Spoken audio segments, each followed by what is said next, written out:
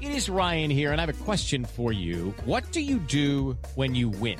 Like, are you a fist pumper, a woo-hooer, a hand clapper, a high-fiver? I kind of like the high-five, but if you want to hone in on those winning moves, check out Chumba Casino. At ChumbaCasino.com, choose from hundreds of social casino-style games for your chance to redeem serious cash prizes. There are new game releases weekly, plus free daily bonuses, so don't wait. Start having the most fun ever at ChumbaCasino.com. No purchase necessary. VGW Group. Void where prohibited by law. See terms and conditions. 18+. Slow Burn Media and Bill Huffman present this week's episode of Who Killed the Women of New Bedford, Mass. 30 years ago marked the beginning of a reign of terror. The women who went missing had two things in common. They were drug addicted and each from, or at least last seen in, New Bedford. 9 were found murdered along local highways. 2 were never found, and the killer was never caught. Analyzed a lot of these areas, and it would lead us to believe that we want to go back to those areas and look for at least 2 people in hopes of finding them if they are there. Now, no one has ever been charged for the murders, leaving a cloud of mystery hanging over southeastern Massachusetts for 3 decades. As we headed into 1989, 6 bodies had been found in the highway murder case. By the end of March, there would be 2 more. No arrests had been made. The families of victims had suffered most. The condition of the bodies made it difficult for medical examiners to determine a cause of death, except with 2 victims. Investigators say they were strangled. 11 women missing, 9 bodies recovered. 30 years ago this month, women started disappearing from New Bedford. In just a 6-month time period, 11 victims vanished. One of the most horrific crimes that southern New England has ever seen, and it's still unsolved to this day. DA says police are now looking at a number of possible suspects. Tony DeGrazia became a suspect. James Baker was a truck driver. I wish to state that I demand that your harassment of me be stopped immediately. Investigators found the remains of 9 women between the ages of 19 and 36 years old. And they all tend to kill within a comfort zone with an anchor point that could be the killer's home, it could be their place of employment, it could even be a relative's residence. The only suspect ever charged in connection with the serial highway killings in Massachusetts has died. 61-year-old Kenneth Ponte was found dead in his New Bedford home on Tuesday. Officials say his death does not appear to be suspicious. Ponte had been charged with murder after the remains of 9 women were discovered along highways in southeastern Mass. However, he was cleared due to a lack of evidence. The FBI's Behavioral Analysis Unit, which has come out with this comprehensive report, defines a serial killing as, quote, the unlawful killing of 2 or more victims by the same offenders in separate events. 11 women go missing in 6 months, 9 of them found murdered.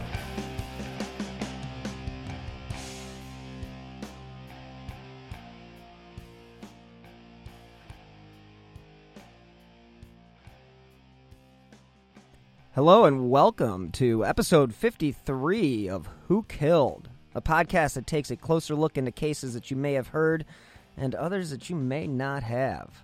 On this week's episode, I'll be discussing the disturbing, unsolved case of the New Bedford highway killer.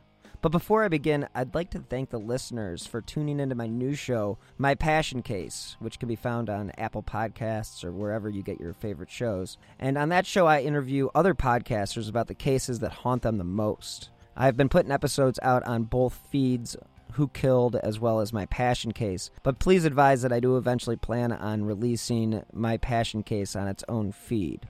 I will continue to produce and host both shows, and I do have great guests and really incredible cases to cover in 2020, and I am really excited.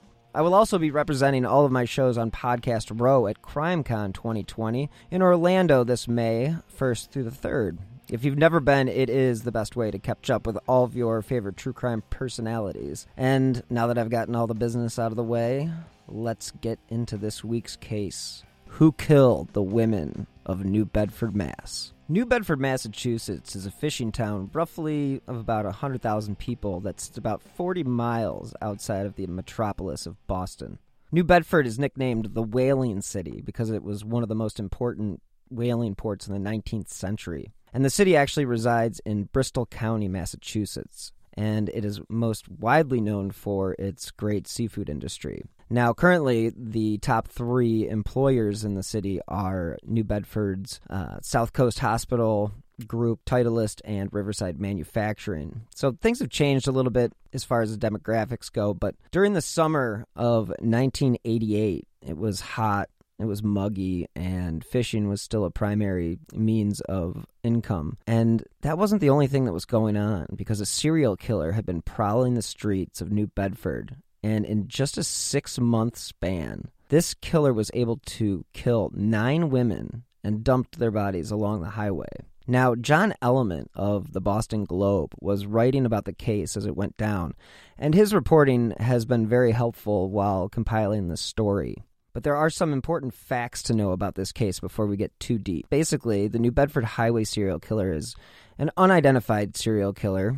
He or she is responsible for the deaths of at least 9 women and the disappearances of 2 additional women. The killer is suspected to have assaulted numerous other women as well, and the killer's victims were all known prostitutes as well as substance abusers. The victims were all found in different surrounding towns despite being taken from New Bedford. Now, those cities included Dartmouth, Freetown, Westport, and they were all along Route 140. Now, the victims came from a certain demographic, and that made reporting on missing people a little bit more challenging, especially, since women in prostitution, it's typical for them to not always be the most reliable people. Not to say that there's anything wrong with it. Now, according to the Associated Press, on December 3rd, 1988, the 4th body had been identified in what they were calling at the time the roadside slayings, and that was 25-year-old New Bedford woman, and police said that she did have contact with them as a prostitute. She was identified as the 4th of the 5 women killed and dumped at the roadside in southeastern Mass at that time. Now, Dawn Mendez was reported missing earlier in September from New Bedford. Her body was found near where the remains of 5 women had been found since July, just off the brush off of Interstate 195. Now, the killings of these women, all in their 20s, most likely were the work of a serial killer. So the state police, they brought in trained dogs to search for more victims as well as evidence or anything that could tie these victims to a possible perpetrator. Now, at the time, Thomas Gibney, a spokesperson for the Bristol County District Attorney, Ronald Pena, said that Mendez had a 5-year-old son as well as a pretty lengthy record of arrests. Mendez reportedly had links with the Weld Square area, which, if you ask the police, is a well-known area for drug dealing and sex work. New Bedford is a medium-sized fishing town of 100,000 people, but it is also a city that suffers from a lot of the same issues that major cities suffer from. The Boston Herald quoted a woman from the Weld Square area that stated that Mendez was not a regular in the prostitution scene, and that most of the time Mendez actually worked as a babysitter. Despite all that, her body was discovered off of the Reed Road exit ramp off of 195. There was another body discovered just about 150 yards inside the Freetown line along Route 140, which is just about 3 miles south of where the first body was found in July of that year. Now, the third body was found in November, while the other bodies were found in July. The search began to take on a different tone when the Connecticut State Police was actually able to bring in some search dogs, and police and searchers actually reached out to some of the best search units in the world, and they scoured the area looking for any more bodies or any evidence. With the state of decomposition, it was impossible to determine races as well as the causes of death, and officials hoped to identify the bodies using dental records. Now, this was 1988 and 89, so they had to send those records to the FBI in hopes that they would be able to determine who those people were. Police believed the victims would eventually be identified as all from the New Bedford Weld Square area, which would lead you to believe that they also thought that this was one particular individual perpetrating these crimes. Because, as I mentioned before, Weld Square is known for drugs and prostitution. Now, investigators did not have a suspect, but they believed that the killer or killers were from the area and very familiar with the highway network. Now, it was believed that someone could have been traveling the area, but that idea is kind of thrown out the window since the authorities felt like it was more of a local because of the way that the killer approached the scenes and the confidence that they had as far as where they dumped the bodies. John Element of the Boston Globe, as I said, covered a lot of this case, and he covered the case when it was first conceived back in 1988, and he wrote in December of 1988 that in what may have been the act of someone planning to kill again, the person who took Nancy Paiva's life in July also actually took her clothes. So her nude body was found in July of that year, 1988, dumped along the eastbound lanes of Interstate 195 in Dartmouth. Now, this is where it gets a little weird. Her clothes were discovered on November 8th near the remains of another victim who had been found along the westbound lanes of 195. So the woman found in November, authorities believe, was killed at least 1 month after Paiva. Now, the experts say that serial killers switching clothes could be seen as either an act of rational criminal planning or as that of a killer seeking souvenirs for a bizarre private collection, quote unquote. Bristol County investigators lean towards the first view. They believe that Paiva's clothes were left near another body to cloud the victim's identity and confuse the search for a killer. The district attorney went on to say that the 6 women whose bodies had been found since July in the New Bedford area had been murdered by the same person or the same group of individuals, but for some unknown reason he refused to state that the murderer was actually a serial killer, which is, again, odd because this fits exactly the definition of serial killer. But state police attached to Pina's office also contacted the FBI's behavioral research specialists in Quantico, Virginia, and they talked with the investigative task forces in San Diego as well as Seattle, looking into the Green River killers. At that time, he had not been caught, and that would be one Gary Ridgway. Now, criminal and psychological experts say that the information about the murders that has become public shows all the brutal hallmarks of a serial killer. The experts even said that sufficient research has been done into previous serial killers that provide a rough outline of the kind of person who may be responsible for the murders in the New Bedford area. The experts said the killer would be highly unusual, though not impossible, for more than one person to be responsible. Experts said he would likely have all the outward appearances of normality, but would be seething inside. Now, quoting from the Element article in the Boston Globe, he references a new book at that time, The Sexual Homicides and Patterns and Motives, that was written by 2 members of the FBI's Behavioral Science Unit that presented a decade's worth of research on interviews with 36 different violent offenders, 21 of whom were serial killers. What they determined was that every one of the serial murderers, including the son of Sam and John Wayne Gacy, had suffered psychological, physical, or sexual abuse as a child. Most of these men also exploded into violence in their late 20s and early 30s, and they say that the majority of them are white males. Things have changed, obviously, and as time has gone on, as demographics have changed as well. The FBI study, like others, also found that a large number of serial killers are at least of average intelligence, and that some are actually above average, which makes them a little bit tougher to catch. Again, the experts said serial killers have been found to be psychopaths, but not technically legally insane. They are people who have lost touch with normal standards of morality, and they find it easy to dehumanize their victims, whom they often consider prey, the way a hunter thinks of a deer. It does not surprise the experts that at least 3 of the victims were known to frequent, as I've mentioned before, the Weld Square area, which was known for its drugs and prostitution. Now, prostitutes and women addicted to drugs are 2 groups that basically make it pretty routine for people to get in and out of vehicles. So the idea that they're able to determine within a few seconds if this person's safe or not, I mean, there sure are people out there that are street savvy enough, I'm guessing, but in a lot of these cases, especially in the Green River case,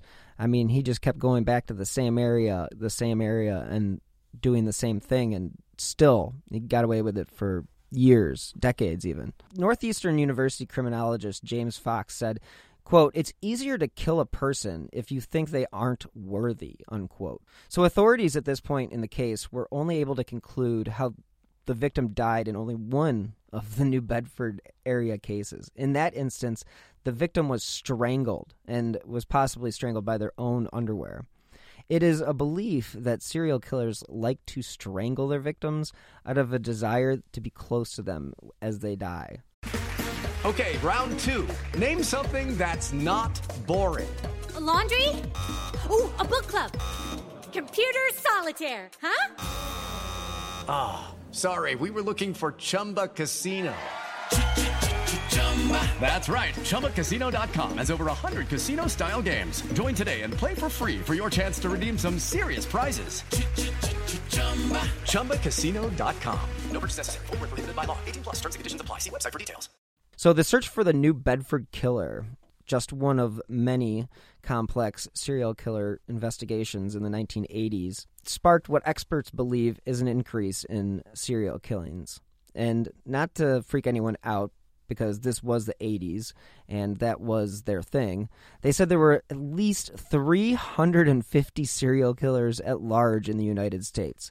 Now, that number seems very high. I will even acknowledge that. So I don't know if I can endorse that number, but I'm just saying what was said in the 80s, and the 80s were a whole different animal. So it's uncomfortable to think that there's even serial killers out there. I get it. But to think that there's 350 of them it's pretty scary. So in 1988, the percentage of homicides solved by police was on the decline, and it was actually down from 90% in 1960 to about 75% in 1988. So according to the FBI, the reason that this drop occurred was the increase in the amount of serial killings.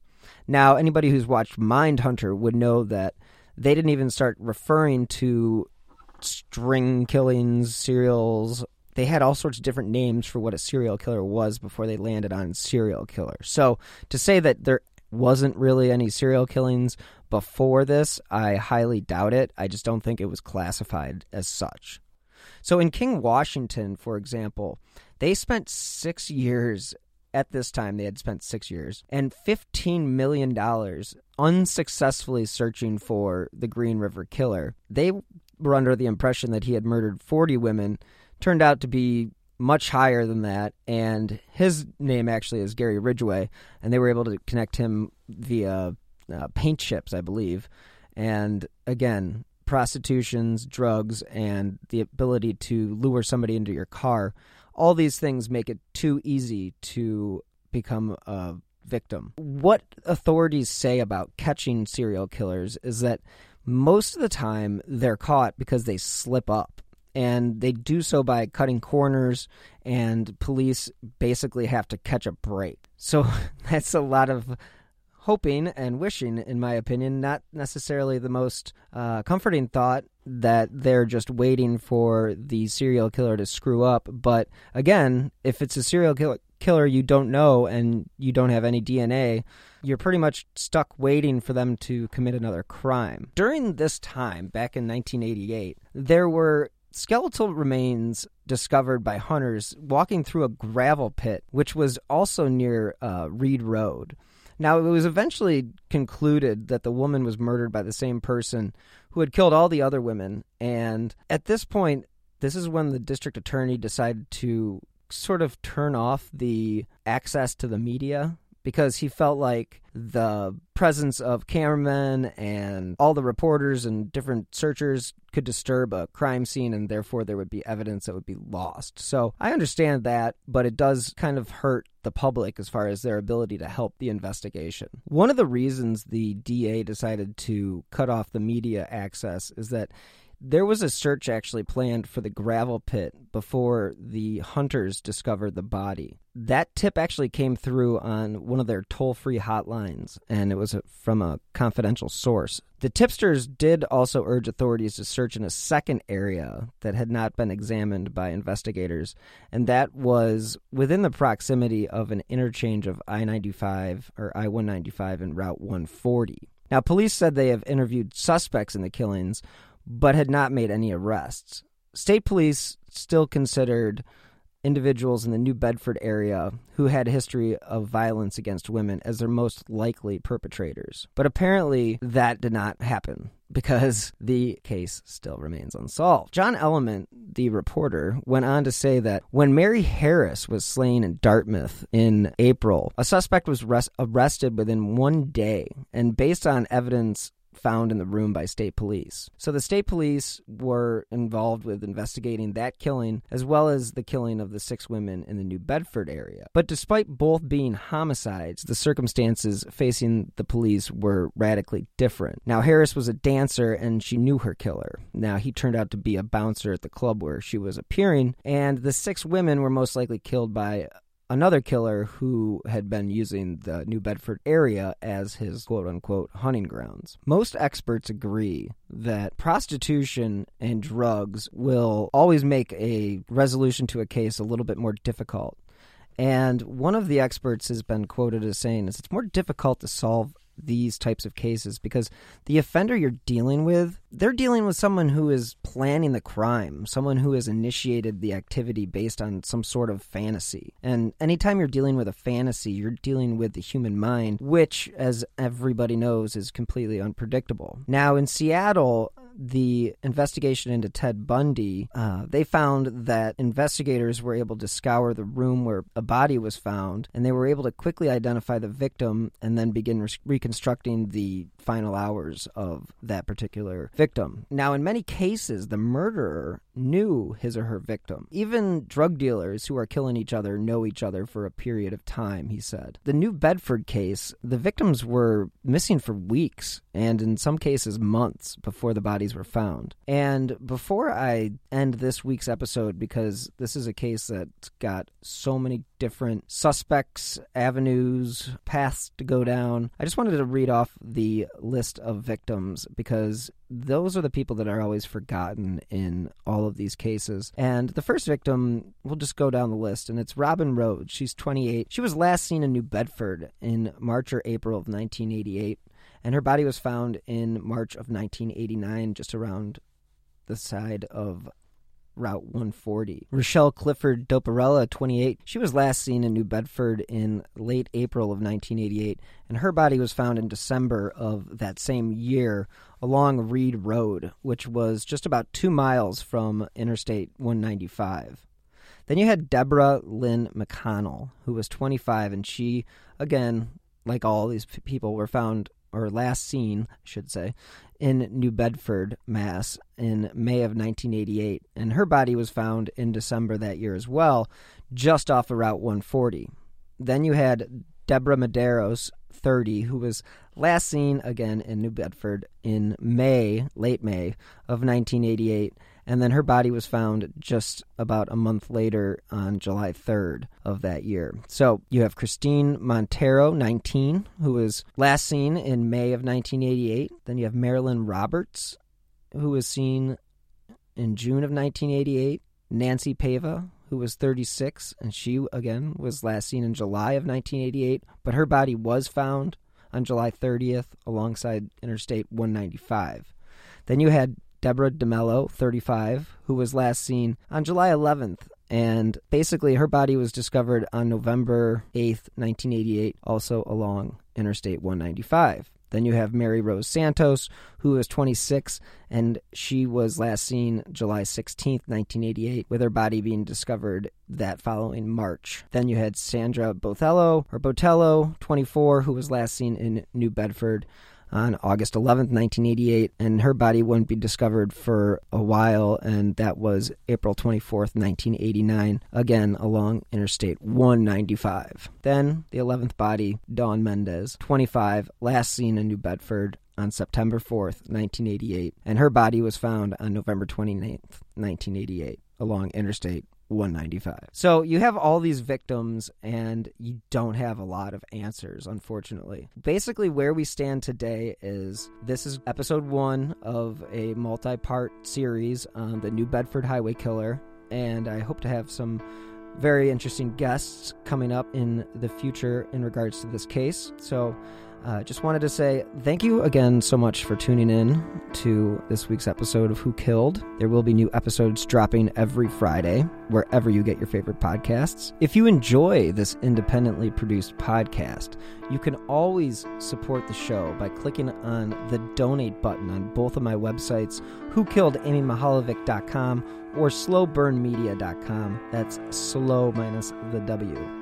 Now, if the internet isn't your thing and you're more into the mobile payment, you can also help support the show via the Venmo app with my username @Bill-Huffman-3. I will also provide a link in the show note. Any amount is appreciated, and it really does help these shows get made. If you do enjoy this podcast, please leave a 5-star review wherever you listen to your favorite shows, especially on Apple Podcasts, because that will help support the show and it will also keep the important cases that I cover in the spotlight. So don't forget to tune in to my newest show, My Passion Case, as I mentioned at the top of the hour, where I speak with some of the top podcasters about the cases they can't shake. If you have any information regarding the New Bedford highway case, you can contact the documentary team behind the highway murder by calling their hotline at 508-505-INFO. And I'm sure the FBI would like to hear from anyone who has any information that could lead to the arrest and conviction of the individual or individuals responsible for the death of the New Bedford women. They can always be reached at 1-800-CALL-FBI. Now, if you'd like to stay up to date on my shows and the cases that I've covered, you can always follow me on Twitter at BillHuffman3.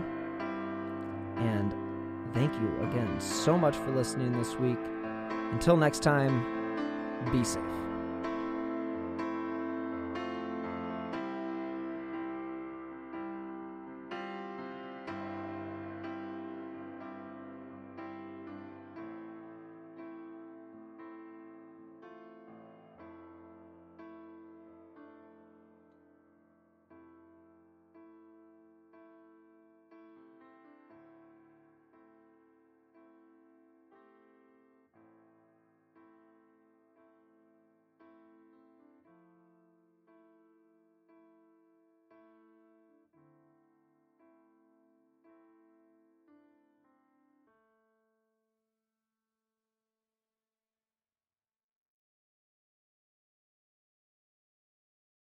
Step into the world of power, loyalty, and luck. I'm gonna make him an offer he can't refuse. With family, cannolis, and spins mean everything. Now, you wanna get mixed up in the family business. Introducing The Godfather at ChumbaCasino.com.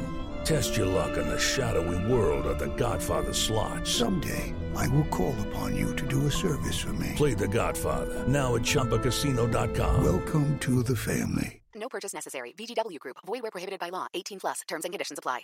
Something is creeping in. Don't follow it down. Let me introduce you to Barry Clew, an authorised financial advisor from New Zealand and a very special kind of stain on humanity. He was a very knowledgeable young guy. He was a registered financial advisor. Type of guy that was bending over backwards to help you. Now, you could be forgiven for thinking that Barry sounds like a great guy, and you'd be right. Well, right up until the point when you're wrong. It was all fictitious. You stole from my son, who has a disability. Chris never knew. He died believing that we're all taken care of. A psychopath is somebody who lacks empathy, acts impulsively. I think there's a strong case that Barry might be all of those things, actually. To find out how Barry Clew stole over $15 million from 81 victims, subscribe to Clueless, The Long Con. That's Clueless, spelt Klooghless.